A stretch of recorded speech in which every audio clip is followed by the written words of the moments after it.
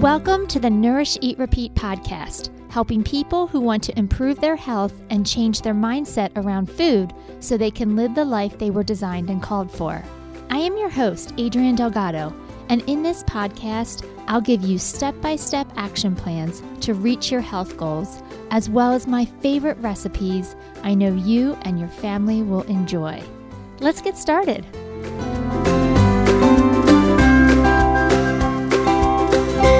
Everyone, welcome back to Nourish, Eat, Repeat. Now, as you know, I'm a registered dietitian, and so I see a lot of clients each week. They come into my office for many reasons. Sometimes it's for weight management. Other times it's for medical nutrition therapy. They're looking for help managing a disease, or they want to prevent a disease because it's in their family history. We also do things like sports nutrition and corporate nutrition, a whole bunch of different things. But probably the majority of people that walk into the office are looking for weight management, specifically weight loss. We always think it's interesting when somebody walks in looking for weight loss, and when we start having a conversation with them, they start listing off all the things medically that they're struggling with. And sometimes they're like, well, maybe we should get some of this other stuff under control first, and then we can talk about weight loss. But inevitably, weight loss is something that is on a lot of people's mind. And let's face it, COVID has not been kind to a lot of us. We picked up some pretty bad habits, and now we're looking to dig our way out of the hole. Summer is coming, and we want to look and feel our best. And so today, I wanted to talk about two things. All right. What I have found in my experience is that people that are good at losing weight are really good at two things. And now some of you may be thinking, well, they're good at motivation or willpower. I was recently reading a book all about willpower, trying to understand it from a psychological standpoint. How can I help my clients create their own willpower? And interesting as this is, it's probably not new information to any of you, but I still wrote it down, is stress is the enemy of willpower. Isn't that the truth? Stress is the enemy of willpower. And so if you're looking to be more motivated and have more willpower, first and foremost, we got to look at de-stressing our lives. But I digress. We're not talking about stress today. We're going to be talking about two tips that people that are really good at losing weight, they have figured these two things out. And we're going to jump right in. So, and again, it's not willpower. I'm going to give you actual practical tips that you can use today. So let's jump in. Number one, people that are really good at losing weight, they know how to recover from a mistake. Again, you have heard me talk about this countless times at this point. In fact, you should know what I'm going to say because I say it all the time. Nutrition is not an all or nothing thing. This is the challenge that most people struggle with. They still continue to see it as either I'm doing everything right and I'm succeeding, or I'm failing and it's all wrong and I might as well not even try. In fact, as a punishment, let me eat everything I see because tomorrow I'm going to have to double down and restrict even more. And you and I both know that doesn't work. And what's interesting is there are no other parts of our lives that we follow this all or nothing mentality with. We don't do it with our jobs. We don't do it with how we raise our children. It's just about food. And the reason why we don't do it anywhere else in our lives is because it's not effective. It doesn't work. But for some reason, we continue to try and make it work with our diet and our food. And so we need to let this go. And we need to let this go because we are human. We are going to make mistakes. In fact, we're going to make multiple mistakes in a single day. And that's okay. We need to learn to look at mistakes differently. And I'm telling you right now that the people that are very successful in their weight loss endeavors, they know how to make a mistake and not make it mean that they have failed and now they must give up. I want you to think about, what is the mindset around making mistakes? Right? When you make a mistake, you get discouraged. You get frustrated with yourself. You might even get angry. When you have those negative feelings, you feel bad. And most of the people that I work with use food as a coping strategy. They eat when they feel bad. So therefore, they're creating an emotion that's going to make them do the opposite of what they want to do. When they feel bad, they're going to eat. That doesn't work. Feeling bad, wallowing, getting upset, agitated, that does not work if food is your coping strategy. In fact, I told you I was reading this book about willpower, and they were talking about all of the ways that don't work, right? Eating does not work.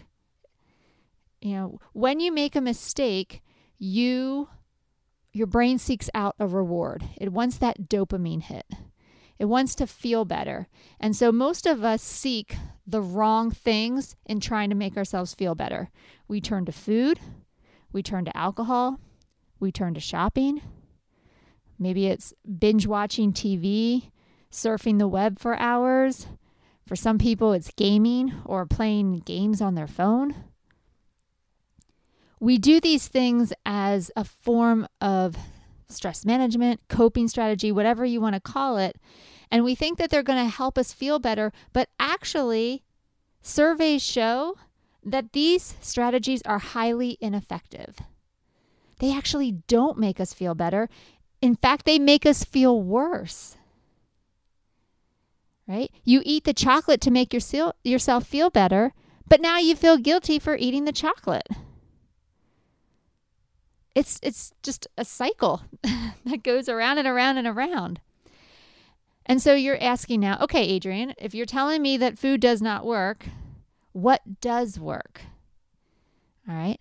Well, there are actually a lot of things that work that don't evoke guilt afterwards. Things like exercise. Exercise is one of those things that sometimes can be hard to get motivated to do, but I have yet to meet anybody that exercises and regrets it afterwards. Ugh, I wish I would have never done that. I feel worse now. Nobody feels worse. Everybody feels better when they exercise. Things like prayer and meditation. Most people don't feel guilty after they've done that. They feel better. Reading is another really effective method. Listening to music, going outside for a walk, enlisting in a creative hobby, spending time with family and friends. You'll notice that each of these activities does not create further guilt.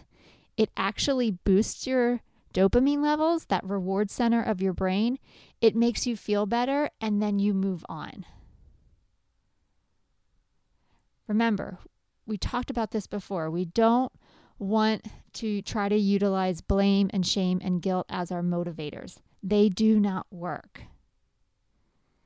We have to create new habits that provide that dopamine response we're looking for, but don't create additional layers of guilt afterwards that perpetuate the cycle.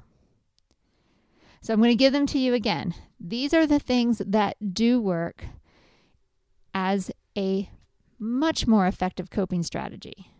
You're going to feel a little frustrated when you make a mistake, especially if you're really dedicated to your goal. Again, you have to realize we're all going to make mistakes, but how we cope with those mistakes is going to be the difference between success and struggling. So again, what works? Things like exercise, prayer and meditation, reading, listening to music, going outside for a walk, enlisting in a creative hobby, or spending time with family and friends. They do not create guilt. And that's a much more pleasant way. It's a lot more effective way at dealing with the frustration of making a mistake. but it also allows you to get up and move on. All right. Remember, we don't want to feel guilty. So if you experience a setback, it's really important to identify, what are you feeling? Do you automatically revert to self-criticism? Or can you talk yourself off the ledge and say like, oh, I made a mistake. That's okay. Everybody makes mistakes, and move forward. Tell yourself, remind yourself, you're only human and you're not the only person that struggles. I think sometimes we feel that way, right? We feel like, oh, I am the only person that constantly struggles with this one thing. Why is this always my challenge? I'm the only person that must struggle with this. And that couldn't be further from the truth. I actually was a guest on a podcast earlier today, and the host was talking about COVID and picking up really bad habits. And she's like, I'm probably the only person that struggled with this, but I picked up a lot of bad eating habits over the past year. And I started laughing. I'm like, just you and 99% of the people I work with, you're not alone. You're not alone at all. We all struggle with something. You're human. You're allowed to struggle. You're allowed to make mistakes. My favorite quote comes from a dear friend, and he said, we lead with our strengths and we connect with our weaknesses. We all have struggles. I have mine too. All right. So identify when you have a setback, identify what you're feeling. Make sure self-criticism is not something you default to. Step 2 is remind yourself you're human. You're going to make mistakes, and you are not the only person who has ever struggled with this situation. And then finally, step 3 is consider what you would say to a friend if he or she was struggling with this exact situation. What would you say? Say somebody was trying to, avoid chocolate at work. And she got all upset because the boss said something that was hurtful, and she ran and grabbed a candy bar out of the vending machine, right? And she ate the candy bar because she was so upset, but now she's even more upset because she ate the candy bar. What would you tell that friend of yours? Would you tell her, oh, you're ridiculous. Why would you do that? That was terrible. What a terrible, horrible person you are for eating the chocolate bar. Of course you wouldn't. You would never say that to this person, this coworker. You would gently remind her that, you made a mistake. It's not a big deal. At this point, we can just move forward. So it's done. And how about we go for a walk and talk this out until you feel better, and then we'll go back. Right? Think of how would you talk to a friend in this situation, and then heed the same advice. Move on. Don't beat yourself up for making a mistake, and don't beat yourself up for correcting the mistake in a way that's not productive. You didn't have that information at the time. You did the best you could with what you had in terms of knowledge and resources. But now you listen to this podcast and you can try another solution. You can try another tactic, and hopefully it will get you a different result. So that's the first thing. People that are really good at losing weight, they know how to recover from a mistake. And the second thing that people are good at that lose weight is they know how to sit in the uncomfortable. They know how to sit in the uncomfortable. What does that mean? Because that doesn't feel like it's going to be a good tip. When I wrote that down, I'm like, ooh, that makes me uncomfortable just writing that down. We're often taught uncomfortable is bad, right? When we feel agitated, when we feel upset, when we feel angry, when we feel bitter, when we feel lonely, any type of, we'll say, negative emotion, we're taught that is a bad thing. you feel bad, you feel sad. Well, come on, put a smile on your face. Let's get moving forward. Right? We don't want to feel sad. We don't want to feel agitated, or we don't want to feel bad. And so we try to move through that uncomfortable feeling as quickly as possible. In fact, I can even just share a story that just happened yesterday. I was talking to one of my good friends. I was having a situation with somebody, and I couldn't figure out why it was making me so upset. I had a conversation, and for whatever reason, the conversation just really bothered me, and I couldn't figure out why. I felt like I was overreacting to a situation that I should have just left go. But for whatever reason, it was like eating at me. And so I called my one friend up because I was like, please, can you help me work through this? Because I hate not knowing why I'm so upset, and this feels so uncomfortable. I got to get to the root of the problem. And so we started talking, and she's asking me questions, and I'm talking through it. And all of a sudden I said something, and I could feel like I got punched in the gut. Like I could feel my emotions rising up. I could feel the tears coming, and I just stopped talking. And she said, keep going.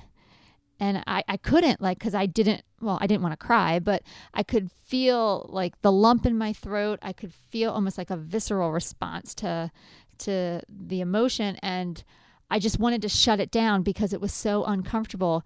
And my friend, who is so smart, just kept saying, keep going, work through it. Don't stop yourself right now. Allow yourself to walk through this.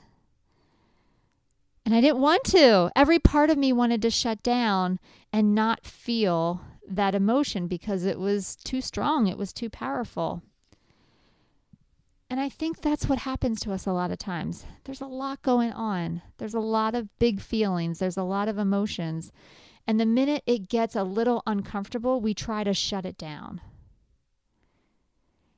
And that agitation that we feel, we want to quiet it and we want to get rid of it as quickly as possible. And unfortunately, a lot of us do that with food.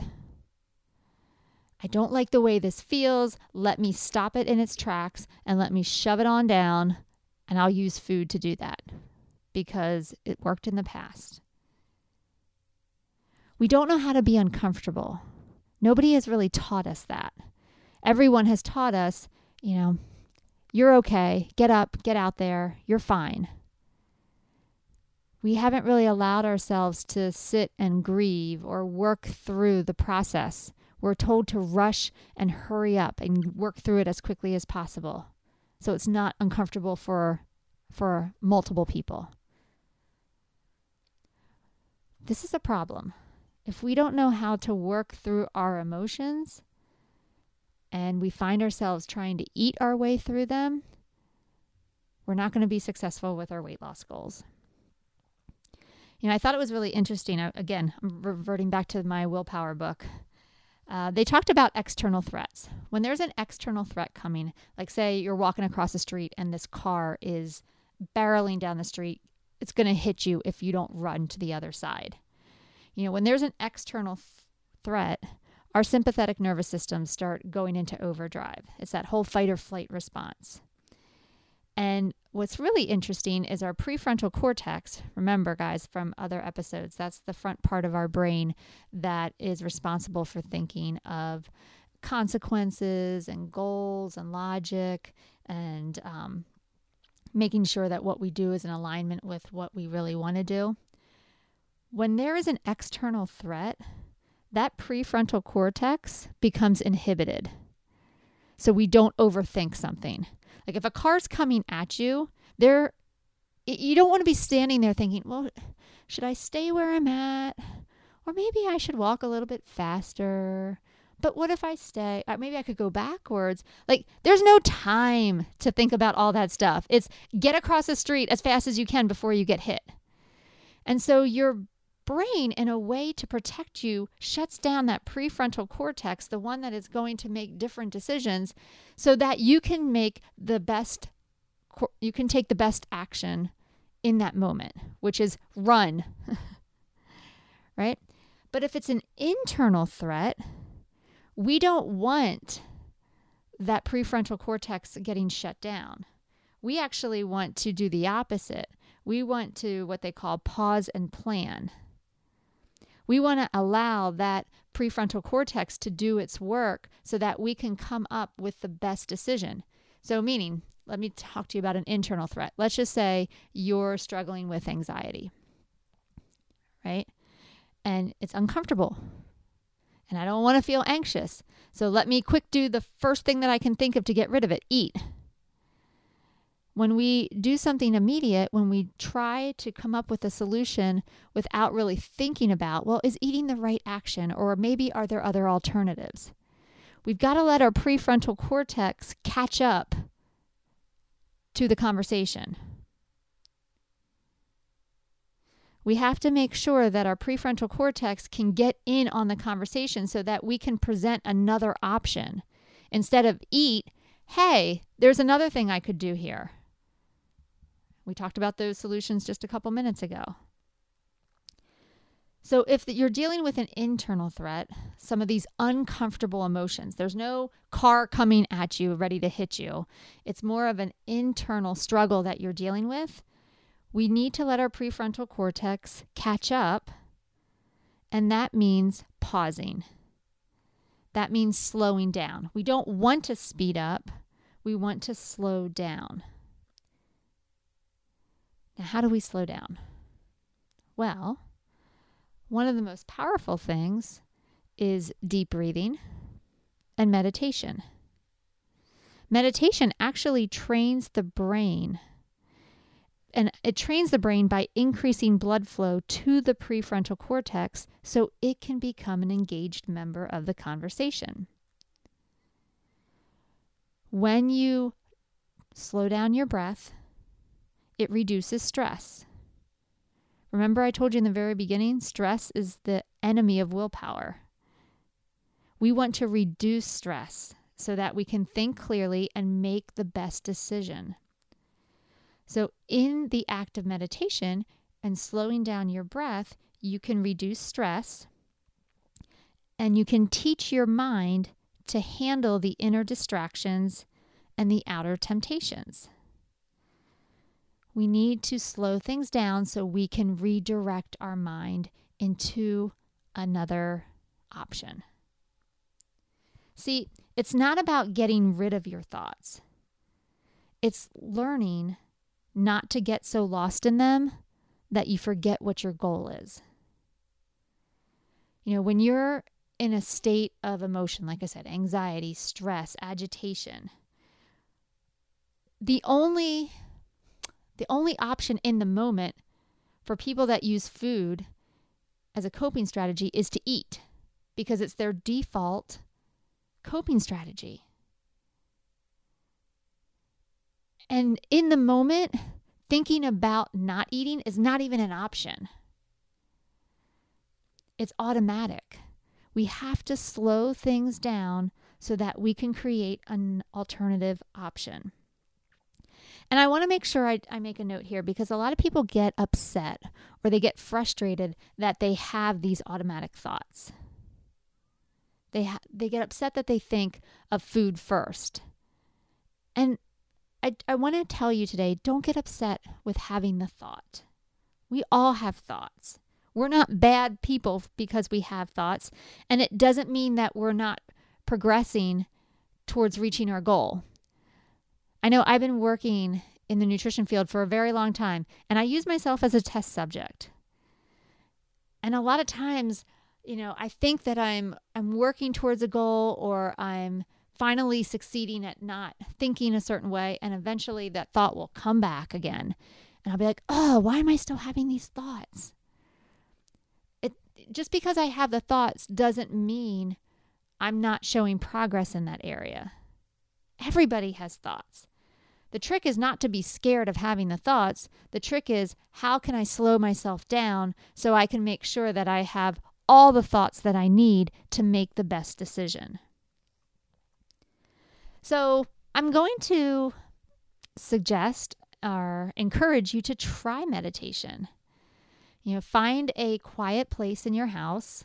put both feet on the floor and just focus on breathing. Close your eyes. That's probably helpful. And just focus on your breath. Focus on inhaling and exhaling and staying present in the moment. And if your mind wanders, just bring it on back. Don't get upset. Just bring it on back. If it helps, you can even say inhale and exhale as you breathe to keep you focused. But if you find that your mind wanders, bring it back by saying the words to help you stay present. And meditation, it's so interesting that by training your brain through meditation, you can actually create these distractions, or these, I should say, be the power and what's the word I want to use? You can get really good at redirecting your thoughts whenever the situation arises.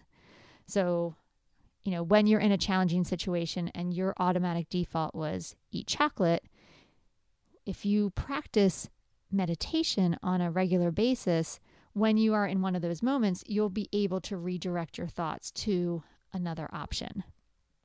So I want you to try it. I want you to see, does this work? And, tell me about it. Reach out to me, comment, let me know. Did you try it? Did it work? Do you feel like you have more control and feel better moving forward? Don't worry if you're bad at meditation. In fact, being bad at meditation is a good thing, because it just means you have lots of extra practice at redirecting your thoughts. Maybe start with 2 minutes. Close your eyes, find a quiet space in your house, set a timer for 2 minutes, and just focus on being present. And as you get better at it, you can slowly start to lengthen the time. All right, guys, so that is what I have for you today. All right, 2 things that people are good at when they're losing weight is they know how to recover from a mistake, and they also know how to sit with the uncomfortable. But hopefully you learned some strategies today that will help you move forward so you can be successful too. All right, so I need to give you your recipe of the week. This week is so simple. You only need 2 ingredients. You need berries and you need vanilla yogurt. That's it. This is actually a really fun one you can do with your kids. Now, you'll also need a sheet pan and some parchment paper and a couple toothpicks. So what you're going to want to do is wash your fruit off really well. So I like to use berries. So blackberries, blueberries, strawberries, raspberries, but any fruit will work. And you're going to take one of your toothpicks and you're going to stab your fruit with it and roll it around in your vanilla Greek yogurt.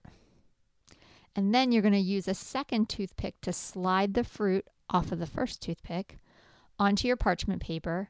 And once you've lined up all your yogurt-covered fruit on your sheet pan, you're going to freeze it for about an hour. And then it can be a fun, delicious snack for your whole family to enjoy later on that day.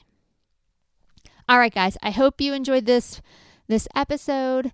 As always, I love to hear from you. And if you found this episode helpful, please feel free to share it with others so we can continue to grow our audience. Have a great day, and I'll see you next time. Take care. Thanks for listening to the Nourish, Eat, Repeat podcast. If you found this episode helpful, please rate, review, and share with others so we can reach and help more people. For more information about nutrition, how to work with a dietitian, or about any of our programs, visit our website at bodymetricspa.com. Or you can find us on socials. We're on Instagram at Bodymetrics Health or on Facebook at Bodymetrics Health and Wellness Services. The book, Nourish, Eat, Repeat, is available on our website and Amazon in both paperback and ebook versions. Once again, I'm Adrienne Delgado, and I'll see you next week.